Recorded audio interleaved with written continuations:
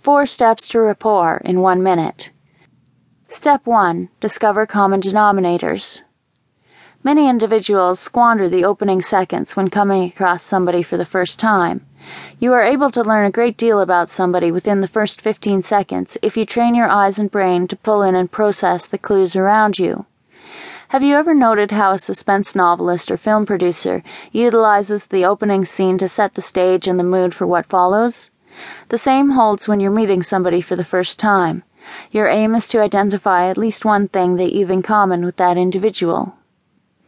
Step 2. Ascertain communication or social style.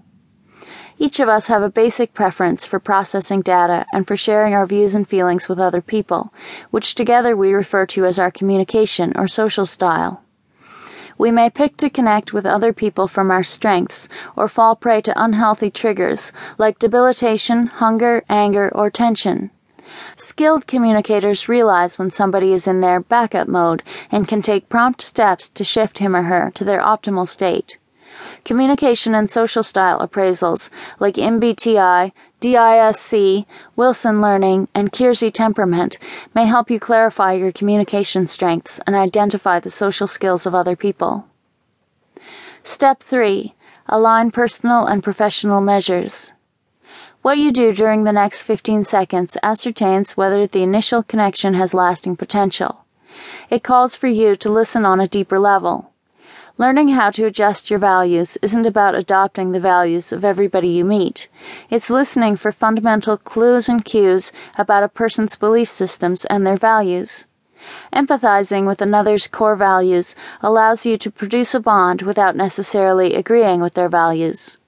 Hear the language somebody uses during the conversation.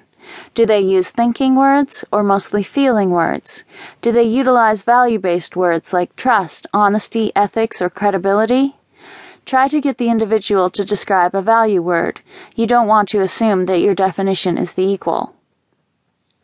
Step 4. Institute baseline for constructing trust.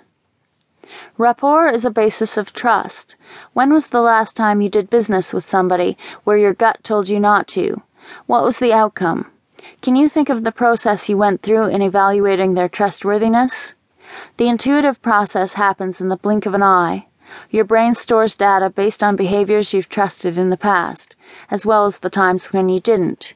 Dragging up previous pain about these attributes and behaviors will frequently translate to a mistrust of an individual, although you can't quite put your finger on how come.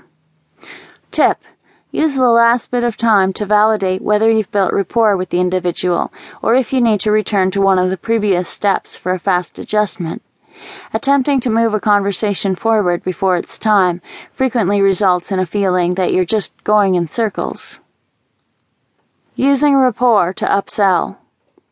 If you worry that free samples will result in more tire kickers than real customers, develop a low-priced but desirable product or service to sell to your target market. Make certain the product or service is top grade. Once you've gained the customer's confidence on a small scale, it will be easier to cut down concerns about placing big orders with you.